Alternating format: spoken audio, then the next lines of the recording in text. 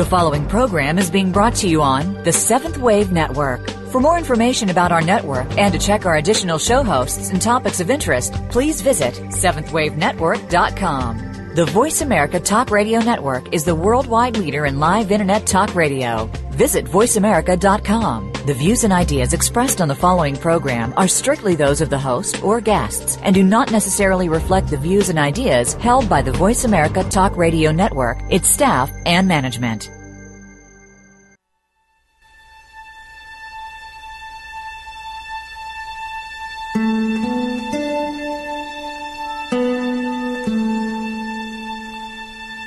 Good afternoon, and welcome to Authentic Living with Andrea Matthews. Over the next hour, you'll learn how to see your true self in the midst of life's twists and turns. You'll be challenged to think outside of the box when it comes to the mysteries of life. Now, here's your host, Andrea Matthews.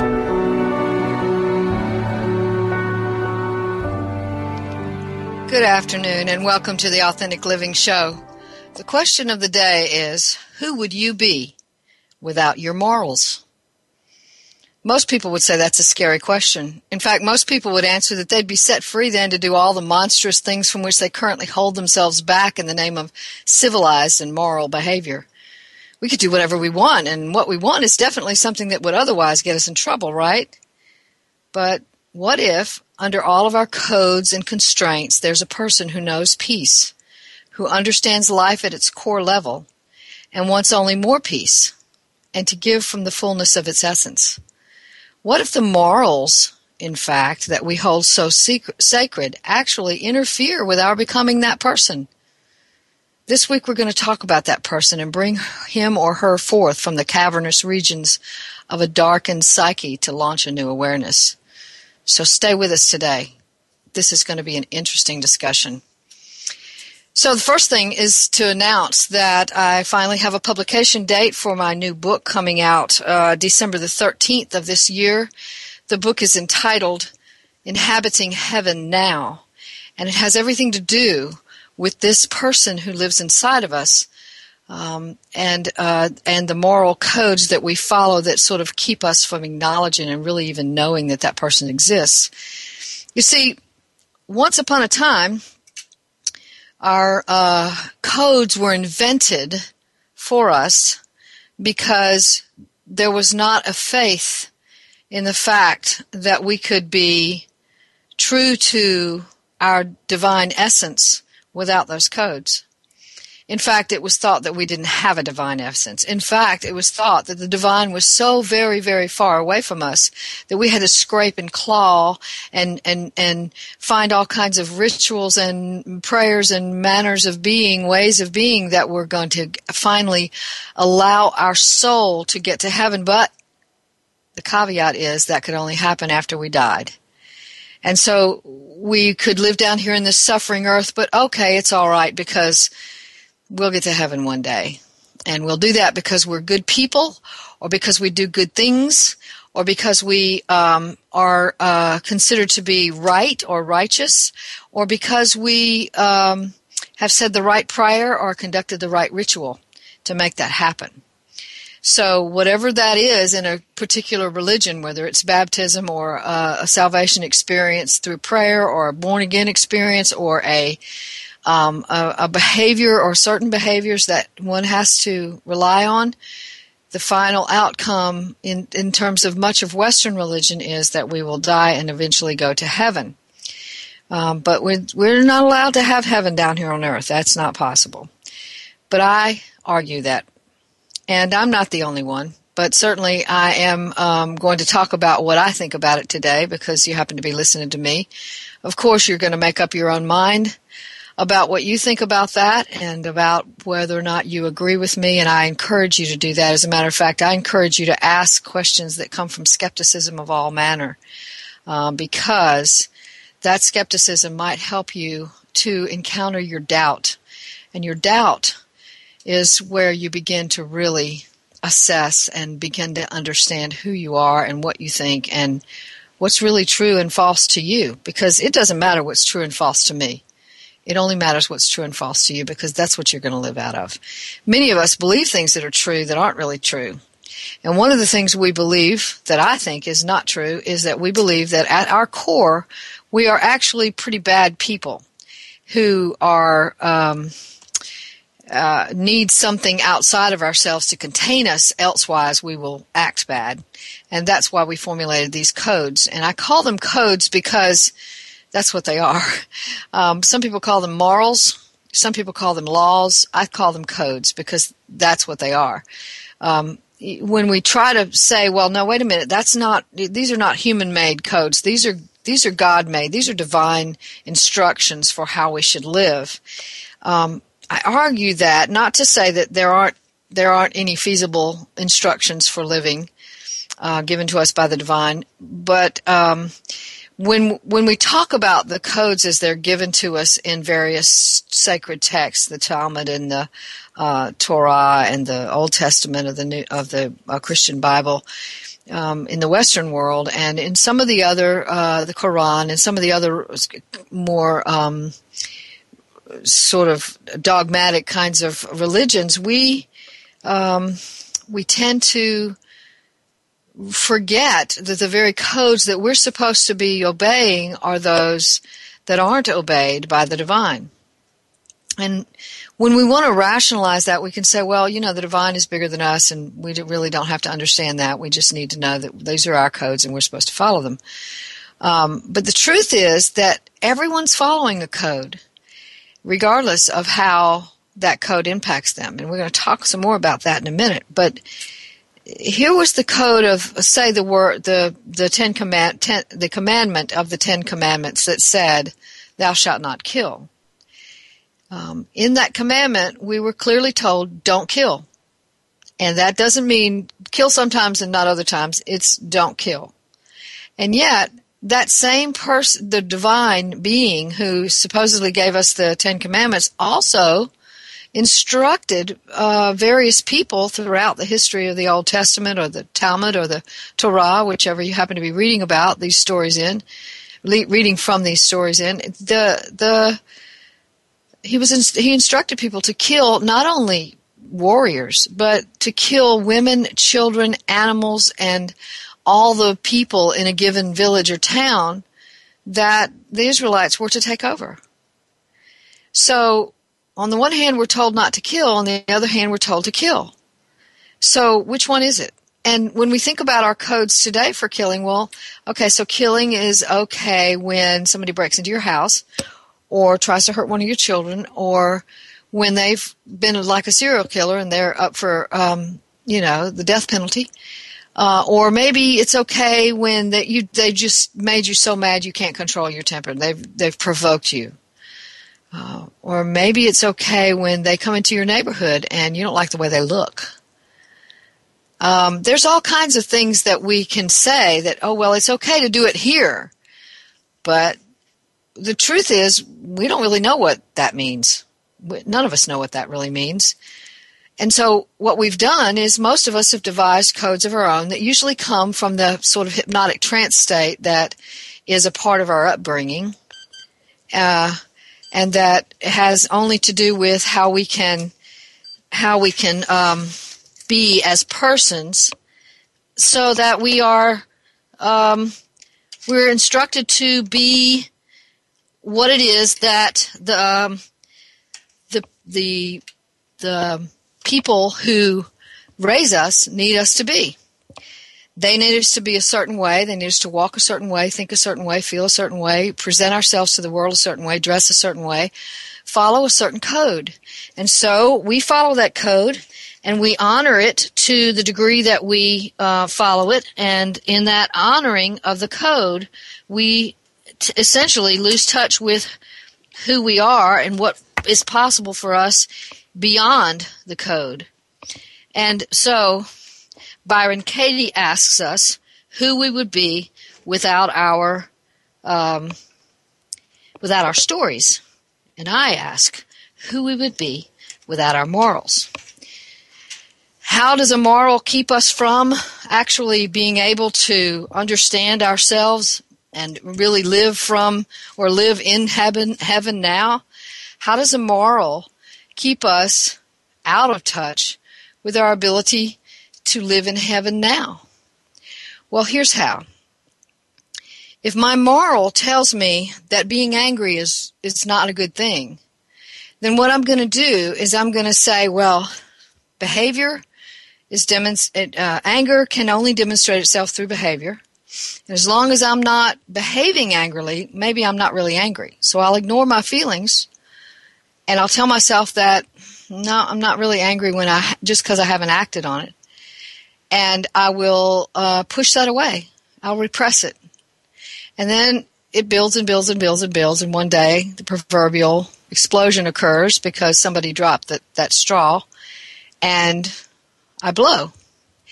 And then I have to take it all back and say, oh, I was beside myself. I couldn't help it. I just was overwhelmed, and, it just wasn't me. I just wasn't myself that day. Okay, well, who were you if you weren't yourself that day? And that whole process is one that's actually keeping us from knowing who we actually are. All right, so does that mean that who I was that day is who I actually am? No, that's not what I'm saying. What I am saying is that our ability to know ourselves is crossed out when we try to contrive how we're going to behave based on an external code. Because the externals are going to tell me how I ought to be, and I'm going to try to be that. Ergo, I'm going to miss out on who I actually am. Who I actually am, according to some of the scriptures in the New Testament, if we go just with Western texts, and I'm only going with Western texts because those are the ones that people typically use as arguments to say we can't inhabit heaven now on planet Earth. The same ideas are also in many of the other Eastern texts, like the Bhagavad Gita and some of the sutras of Buddhist sutras and others. And so these ideas that we have a self that we can make access to, and that self can be its own essence, and in the process it becomes giving and compassionate, and we're able to see clearer who we are and be that. And it's a loving, giving person. So when we get to the New Testament and what it says, what Jesus said in the Sermon on the Mount, what's called the Sermon on the Mount, is, you are the salt of the earth. You are the light of the world. He was talking to the multitudes. He was not talking just to his disciples. He was talking to the multitudes. He was saying to everybody who happened to be hearing him, you already are the salt of the earth and the light of the world. You don't have to work for it. You don't have to strive for it. You don't have to do anything. You're already that. But because you don't know it, you've hidden your light, and your salt has become tasteless. That's the problem. It isn't that we aren't the salt of the earth and the light of the world. It's that we've forgotten that we're the salt of the earth and the light of the world. Further, when he uses the term righteous, he tells us in that same sermon that our righteousness is to exceed that of the Pharisees, who were considered to be the most righteous of all people of his time, which I'm sure to the people who were listening was like an utter impossibility. But the word righteous means only Christ truly. We are to be only Christ truly. That's what righteousness means. It doesn't mean good behavior. It doesn't mean prayerful behavior. It doesn't mean trying to do the right thing. It doesn't mean striving after righteousness. It doesn't mean saying the right prayer or the right ritual so we can finally arrive in heaven after we die. It means we're already of the Christ nature.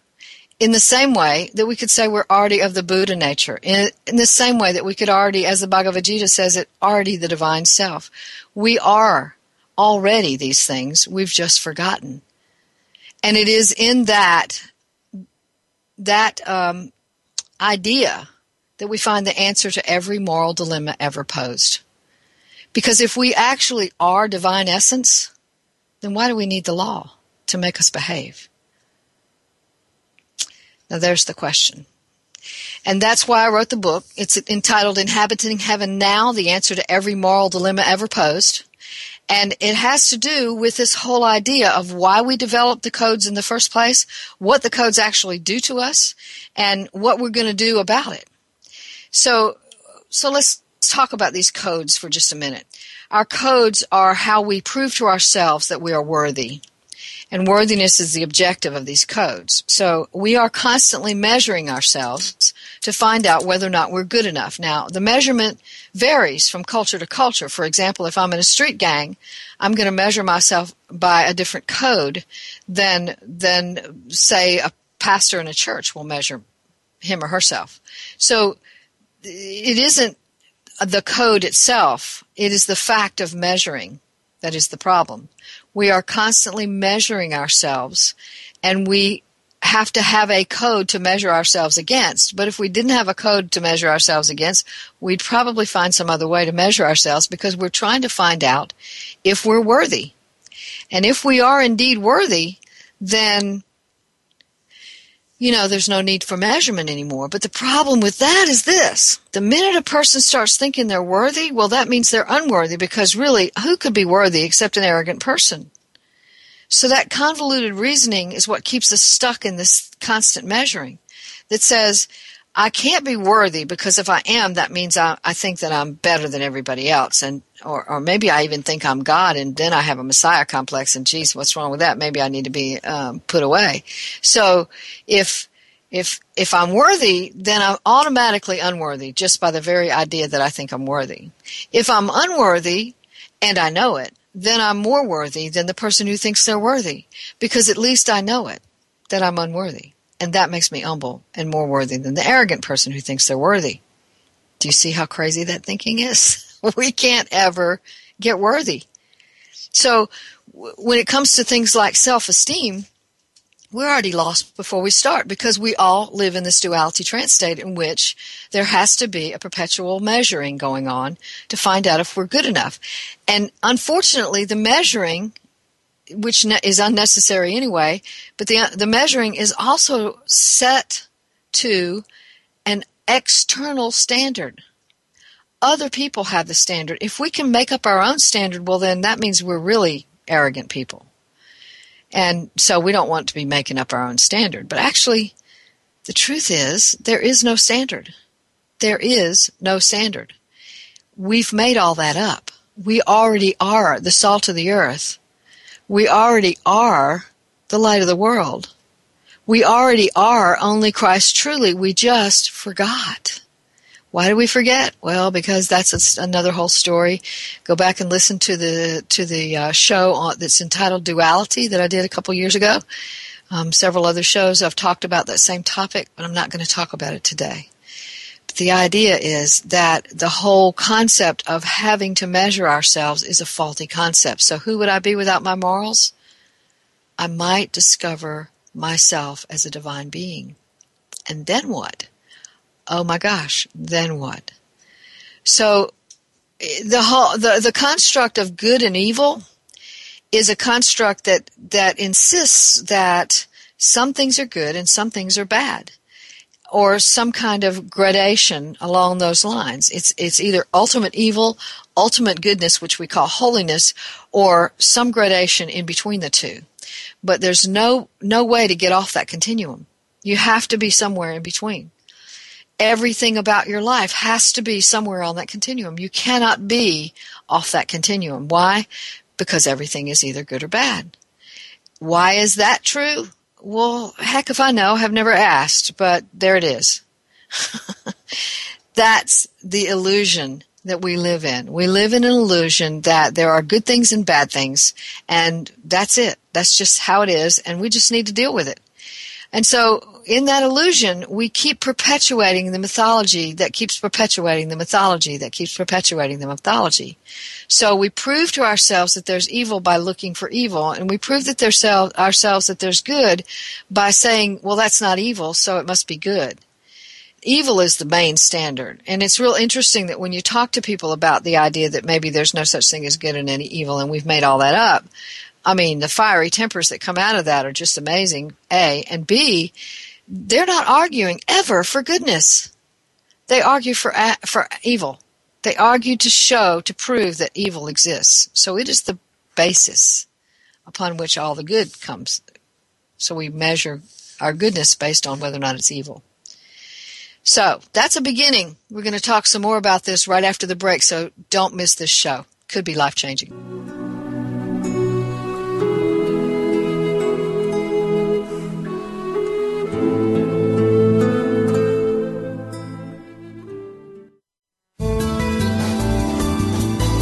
The Voice America 7th Wave Channel.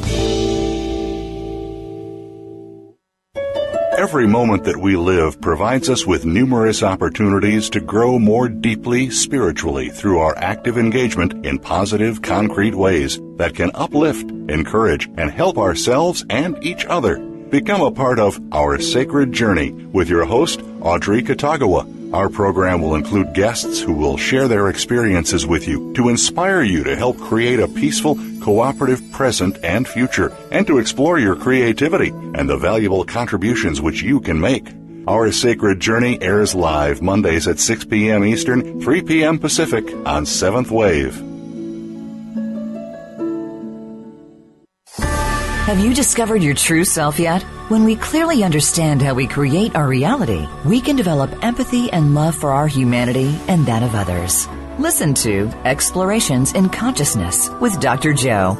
Your host, Dr. Joe Mancini, has spent years helping individuals get unstuck and find direction in their lives. Find out more by tuning into our expert guests and participants on Explorations in Consciousness, Tuesdays at 10 a.m. Eastern Time, 7 a.m. Pacific Time on the Voice America 7th Wave Channel. Being Here with Ariel and Shia Kane is an ordinary person's guide to modern-day enlightenment. This show is an exciting exploration which opens the door to living in the moment. Don't miss Being Here. Tune in every Wednesday at 9 a.m. Pacific, 12 noon Eastern with Ariel and Shia Kane, right here on the 7th Wave Network. Invite meaning and inspiration to your life. This is the Voice America 7th Wave Channel.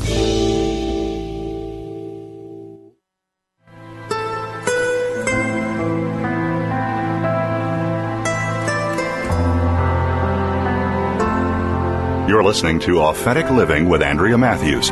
We want to hear from you. If you have a question or comment about today's show, call in now, toll free, 1-866-472-5795. That's 1-866-472-5795. You can also send your questions or comments by email to Andrea at AndreaMatthewsLPC.com. Now, back to Authentic Living with Andrea Matthews. And the Authentic Living Show is sponsored by the American Institute of Holistic Theology. You may wonder what the terms holistic theology mean. Well, theology is the study of the divine, and holistic theology is a holistic study of the divine that includes all religions and even transcends religion to get to the mystical core of them all. The American Institute of Holistic Theology offers doctorates, master's, ministerial bachelor's degrees, chaplaincy programs with internship, NBCC-approved continuing education, and a brand new PhD program in holistic theology.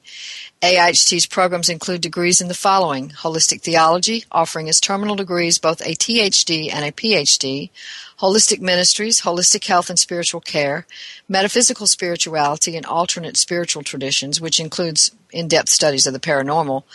Using a home study model for distance learning, the student of AIHT gets a thorough education in the field that fulfills and offers a chance to authenticate their own unique gift for the world. AIHT is a real educational program where you get a real learning experience in a broad spectrum of educational endeavors, utilizing as your text writing teachers spiritual experts from all over the world. The big deal is that facilitating your dream is AIHT's mission.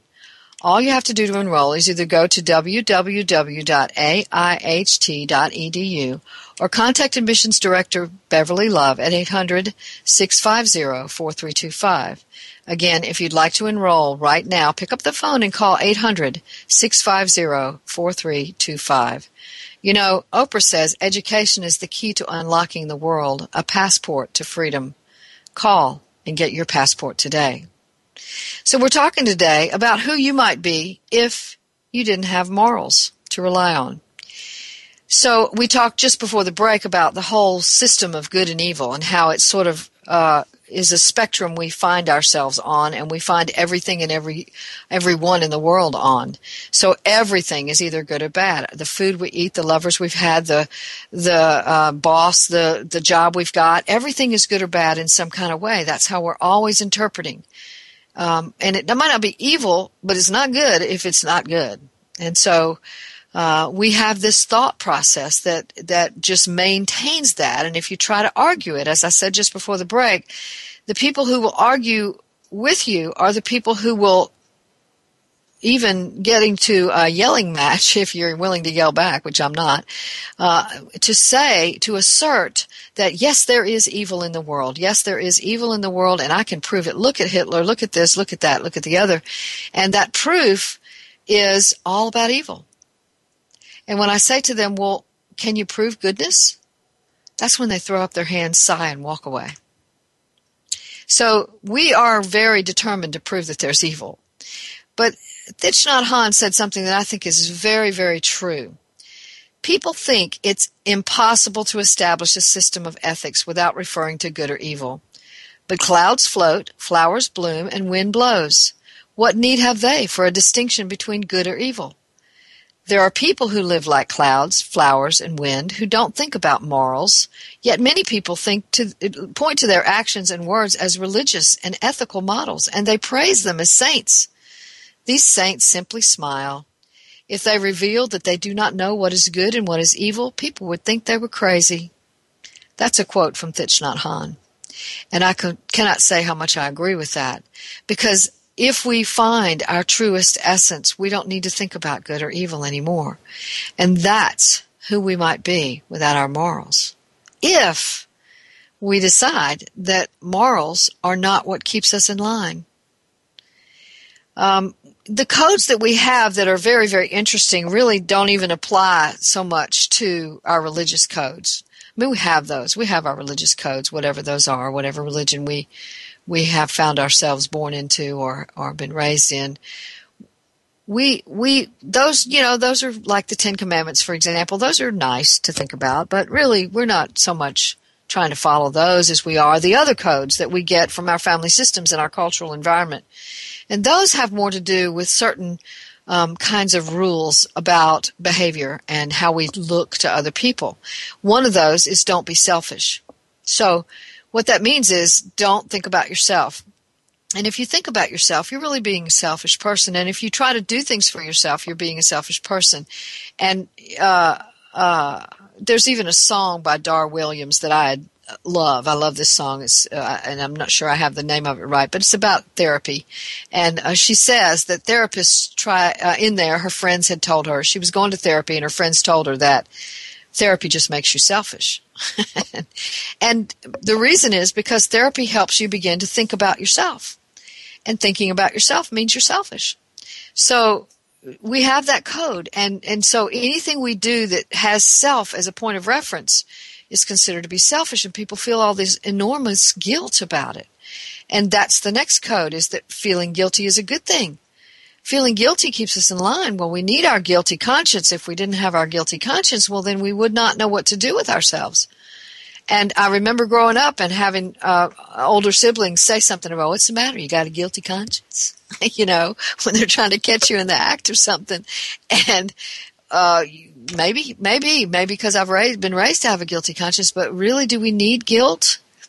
Is guilt what keeps us in line?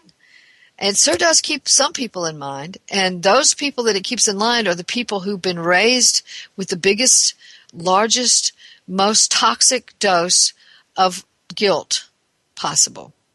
I work with many of those people. You work with many of those people. You may be some of those people who feel guilty because somebody else is upset, who feel guilty because somebody else is mad, who feel guilty because they've had to draw a boundary that is imperative for their safety.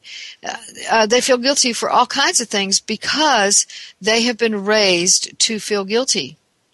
But that does not make guilt true. Guilt, in fact, there are some people out there who believe that guilt is a necessary thing, and that there's a kind of good guilt, that if you feel guilty and it constrains you to behave right, well, then it must be good.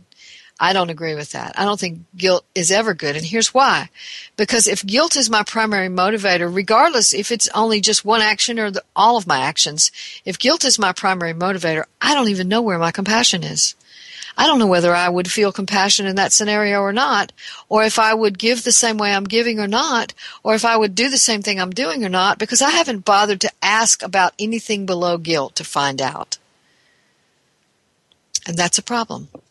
Why is that a problem? Because if I'm not going down below guilt, I don't know who I am.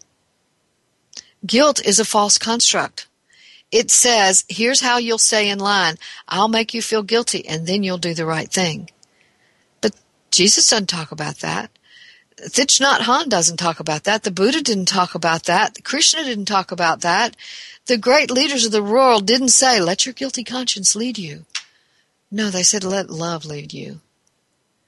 And so if you're doing something out of self-love or other love, as in do unto others as you would do unto yourself, or do unto, the whole idea of loving your neighbor as yourself, those are equal. Other and self are equal in value. Doing something for yourself and about yourself is equal to doing something for somebody else. But that's not what we've been taught in our codes. Our codes is it's better to do something for others than it is to do for yourself, because if you do for yourself, you're selfish.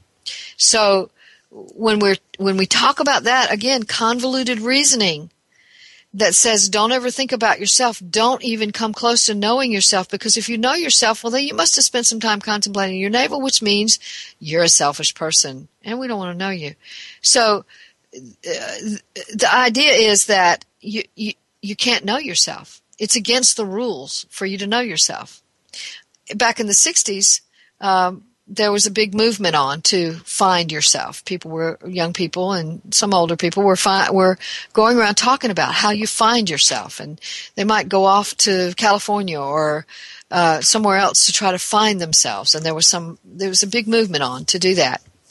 And so many of the parents of that time were saying, who cares who you are? Just go get a job. Cut your hair before you get a job, but go get a job, And so that was the attitude. And unfortunately, it still is, either consciously or unconsciously, the attitude is you must not try to know who you are. That's the last thing you need to do, is try to know who you are. Because A, that means you're selfish, and B, if you find out who you are, well, then the rest of us might have to do the same thing, and that's pretty scary.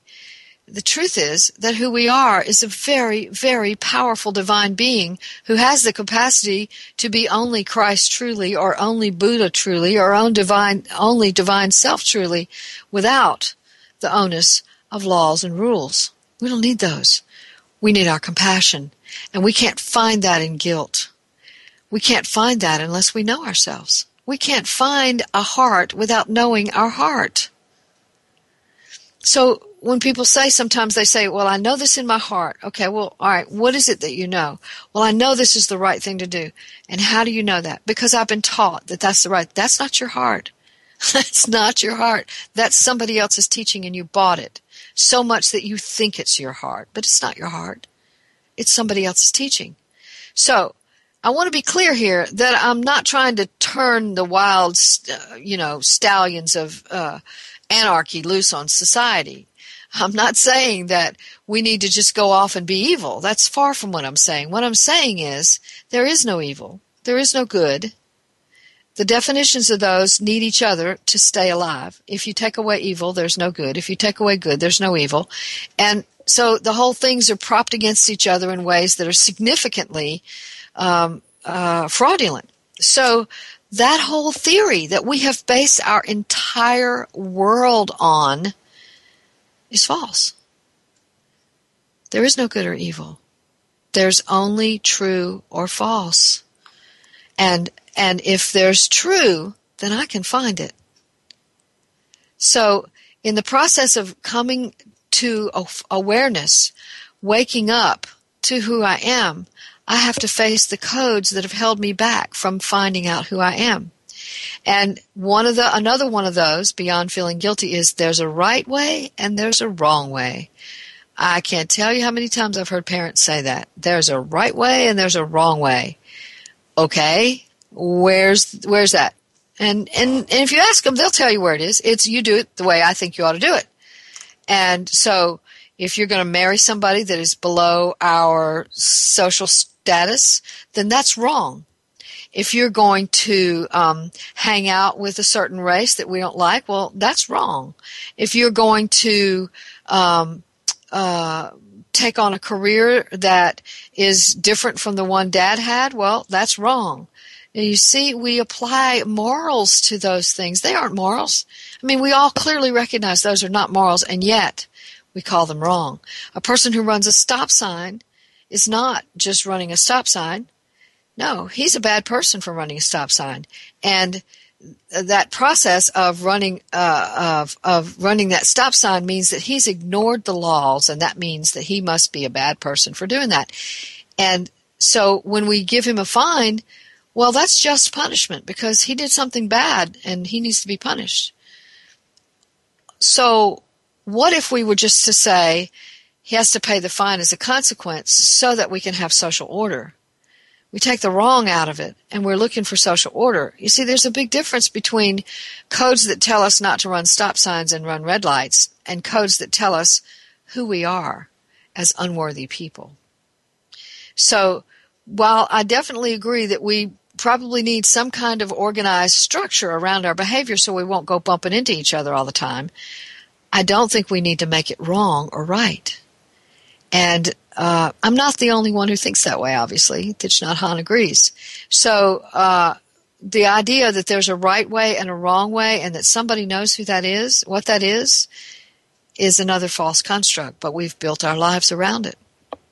There's nothing more frightening to many young people than having their father look at them and put his finger on the table saying, there's a right way and there's a wrong way to do this.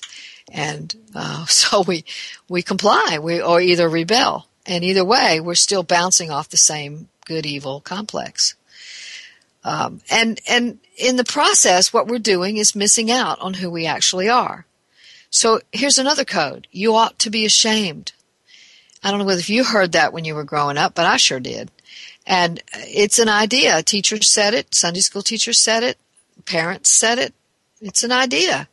And we believe it. That if you've done something, quote unquote, wrong, you ought to feel ashamed. And here's the thing. Shame is deadly. It's deadly. It is the ultimate in unworthiness. And yet we're telling young people, children, that they ought to feel ashamed when they do something wrong. That's a code. And everybody knows it. And even if it's never spoken, we all know it. Because it's passed around among us like some kind of invisible poison. And so we live out of this idea that, if I do that, I ought to feel ashamed. And I really don't want to feel ashamed, so I won't do that. But we haven't even asked ourselves about our hearts. We haven't even bothered to ask ourselves, where is my compassion here? What does my compassion want to do? Does my compassion want to take really good care of me because I'm in need right now? Or does my compassion possibly want for me to be there, present with someone else? What does my compassion want to do right now? We don't ever bother to ask that question because we're busy deciding whether or not we're going to be ashamed or guilty. That's where our head is. That's where our heart is. That's where our behavior is. We're locked out of that other world because we're not awake to it. And that other world has all of the answers to every moral dilemma. Every one of them.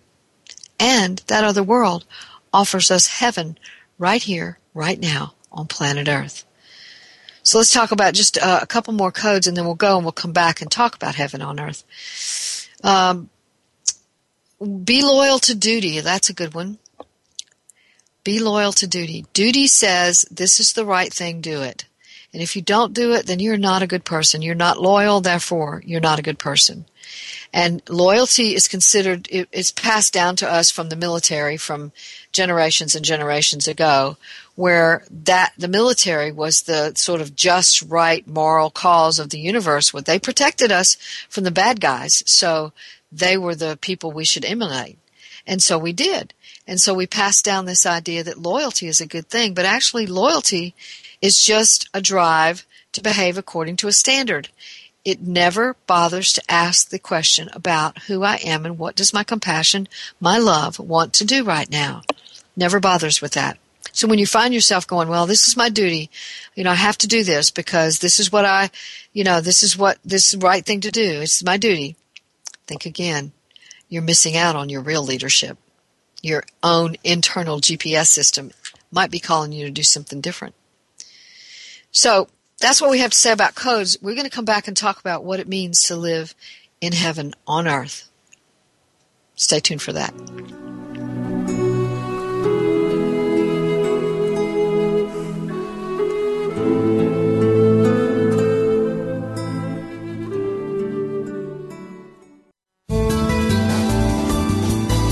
This is the Voice America 7th Wave Channel. In times of personal transformation and growth, sometimes you need assistance to help set you on the right path. Angela Bushman provides that assistance.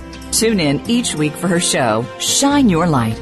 With Angela's guidance, you can identify and overcome your fears, learn to let go, and share the joy of authentic living. Angela leads by example and invites you to join her on this path of discovery. Shine Your Light with Angela Bushman is heard live every Thursday at 3 p.m. Pacific Time, 6 p.m. Eastern on the Voice America 7th Wave Channel.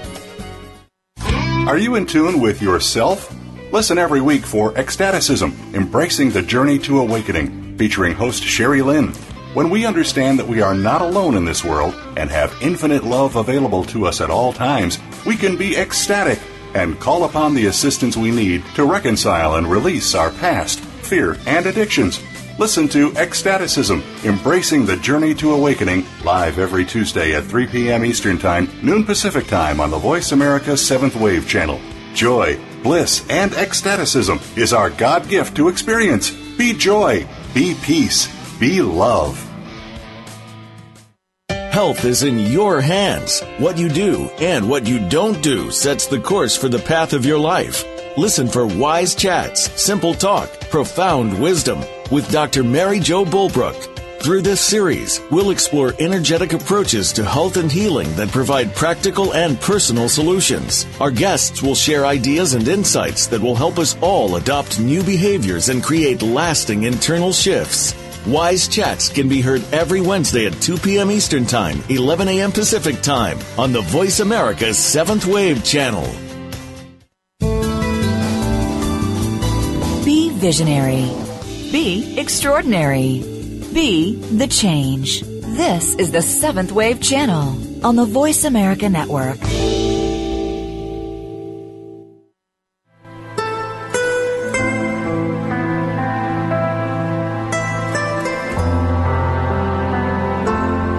You're listening to Authentic Living with Andrea Matthews.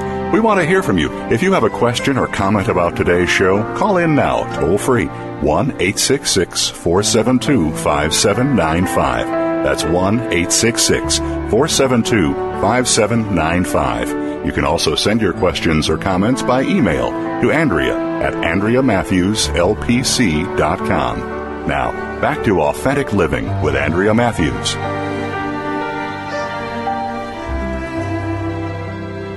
And we're back talking today about what it means to be alive in your fullest essence without necessarily being constrained by morality. As I said earlier, Byron Katie asked, who would we be without our stories? And I ask, who would we be without our morals? And the reason I ask that question is because I think that morals interfere with our ability to know who we are as divine beings. And that we don't have to ask any deeper questions when we have morals. We could say, well, that's the right thing to do and that's all I need to know and I'm just going to go do it and that's how it is. And, I don't ever ask any other questions. So I don't have to know what my compassion would do. I don't have to know what my love would do.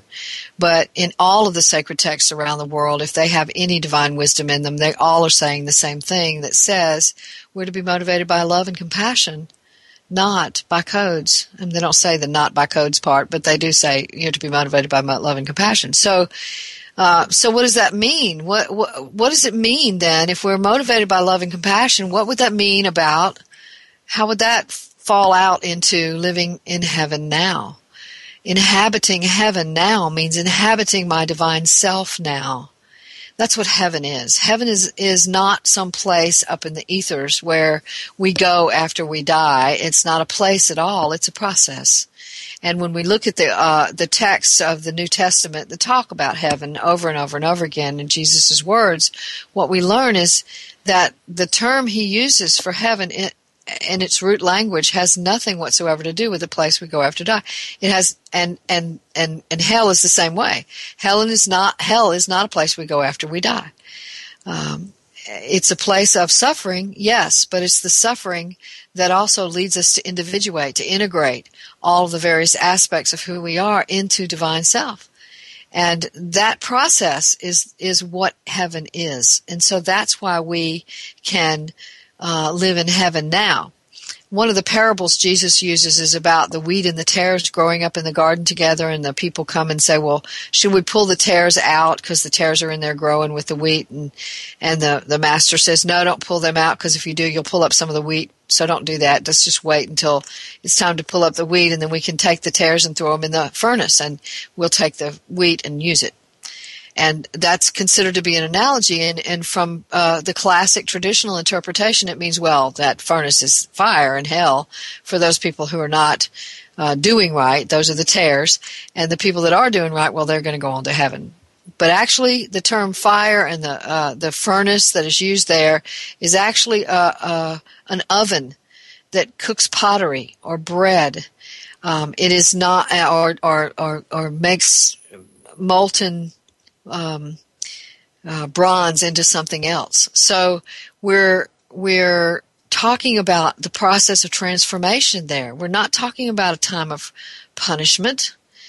Even Carl Jung talks about how with that suffering that we go through, its inevitable result ultimately in some lifetime down the road, that part is my interpretation, it will get us to that place where we recognize who we are.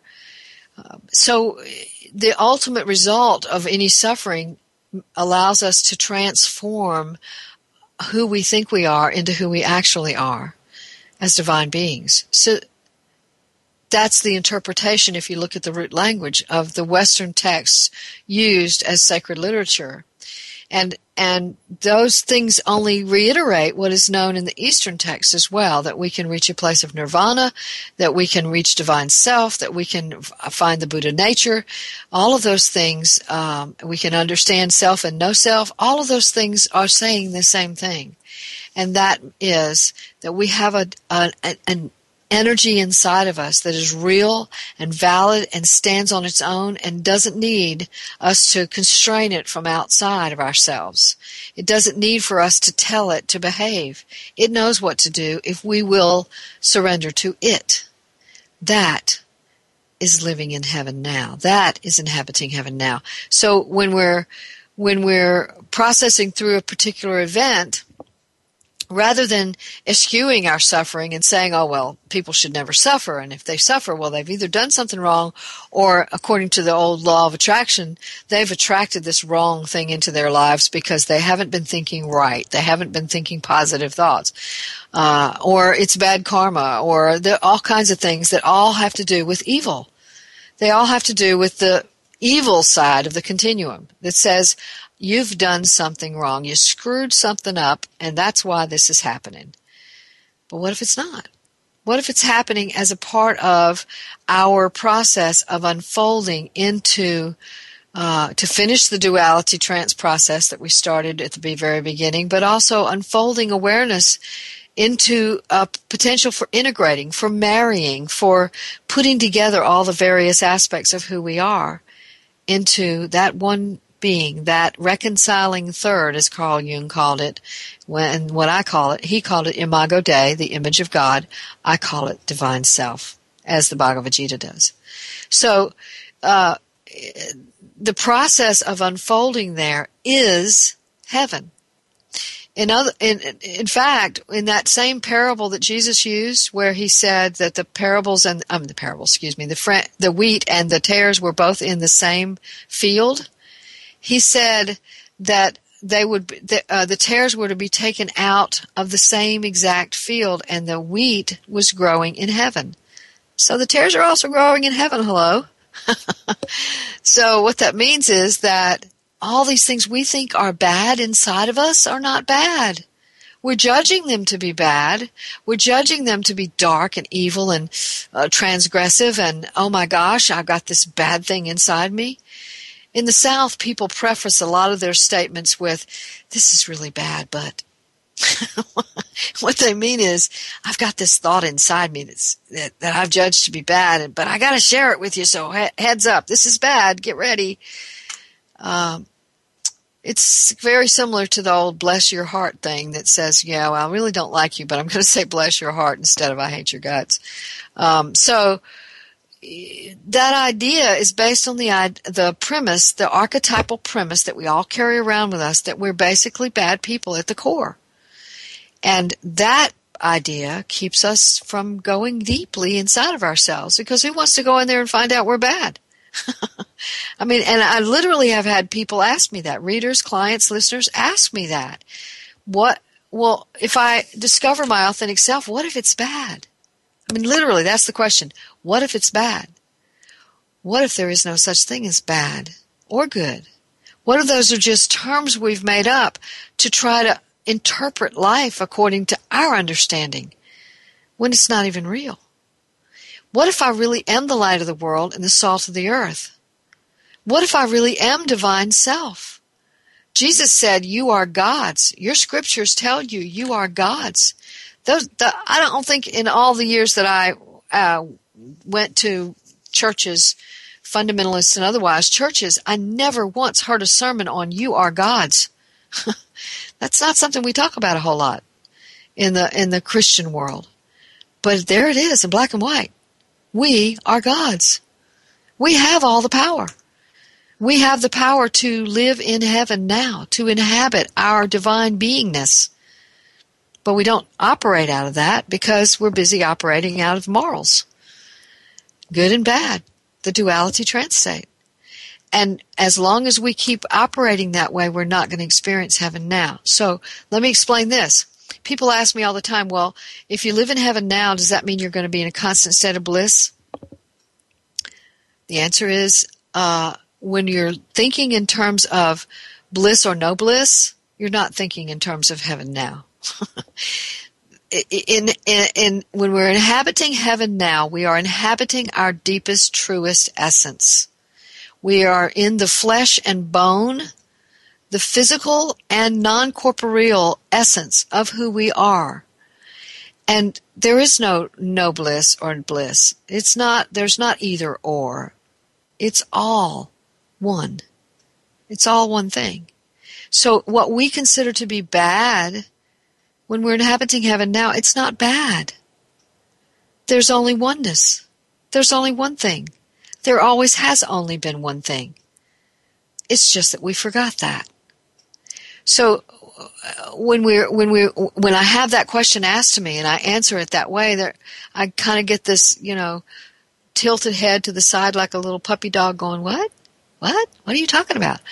And it's hard for us to wrap our heads around that. It's been hard for me to wrap my head around it. I still have trouble wrapping my head around it sometimes. As much as I've done with it, I still have trouble wrapping my head around it. Why? Because we all live in the duality trance state where we believe that there's good and evil, and that's the way it is. Period. End of subject. There's no argument about that. And whoever argues about that is just insane. Because, it's obvious. Look around. Hello. But when we look around, all we see is what we've been trained to do and see. We've been trained to believe there's good and evil, and so we see good and evil. We've been trained to act in good and evil, and so we act in good and evil. We've been trained to believe we're bad people, and so we act like bad people. We've been trained to believe that if we don't act like bad people, we don't exist at all. And so we better act like bad people or else we don't exist at all. And talk to somebody in that complex, and you might be talking to a serial killer.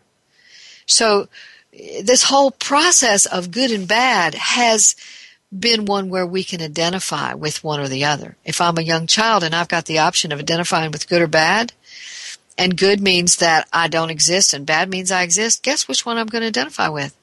Hello, I'll be bad. At least that way I get to exist. And you not paying attention to me as my mother and my father means, in my mind, I'm not sure I really exist. So the idea is we can identify with one or the other. I'm either good or I'm bad. One or the other, or sometimes I'm bad and sometimes I'm good. Most people live in that place. But if none of it is true and all is oneness, then we don't have to ask the question of, is there going to be bliss? Is there just constant state of bliss? We don't have to ask that question. When you live in the divine self, the answer is apparent. All is oneness. There is no good or bad, so how can there be bliss or no bliss? So the process of discovering the authentic self, the divine self, the truest essence of who you are in your deepest core bones and your quarks and neutrinos and all the deepest parts of you, is to be with it, is to be present with it. And that means taking the time to, in every single circumstance of your life, to be able to check in with your inner self. Ask your compassion what it wants to do right now. Ask your love what it wants to do that right now. And love doesn't mean just love for other people. It means love for yourself. It means love for life. It means love for nature. It means love for flying. It means love for swimming. It means love for your interests. It means love for life in all of its glory. And so we're not just instructed to be loving to other people. We're instructed to love life. That's what it's all about. So that's it for today. Next week, you're going to get to hear from Stephen Forrest again. He was on a week or so ago, but I want you to hear it again. I'm going to be out of town, so that's going to be a rerun for you. But if you didn't hear him, you want to. He's very wise and very much aware of how astrology can help us find our authentic self. So be here for that. And remember, your job, should you choose to accept it, is to give birth to yourself.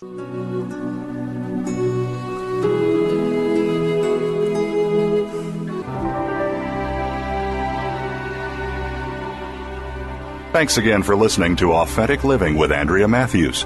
Join us again next Wednesday afternoon at 1 p.m. Pacific, 4 p.m. Eastern Time, here on the Seventh Wave Network. We'll talk again next week.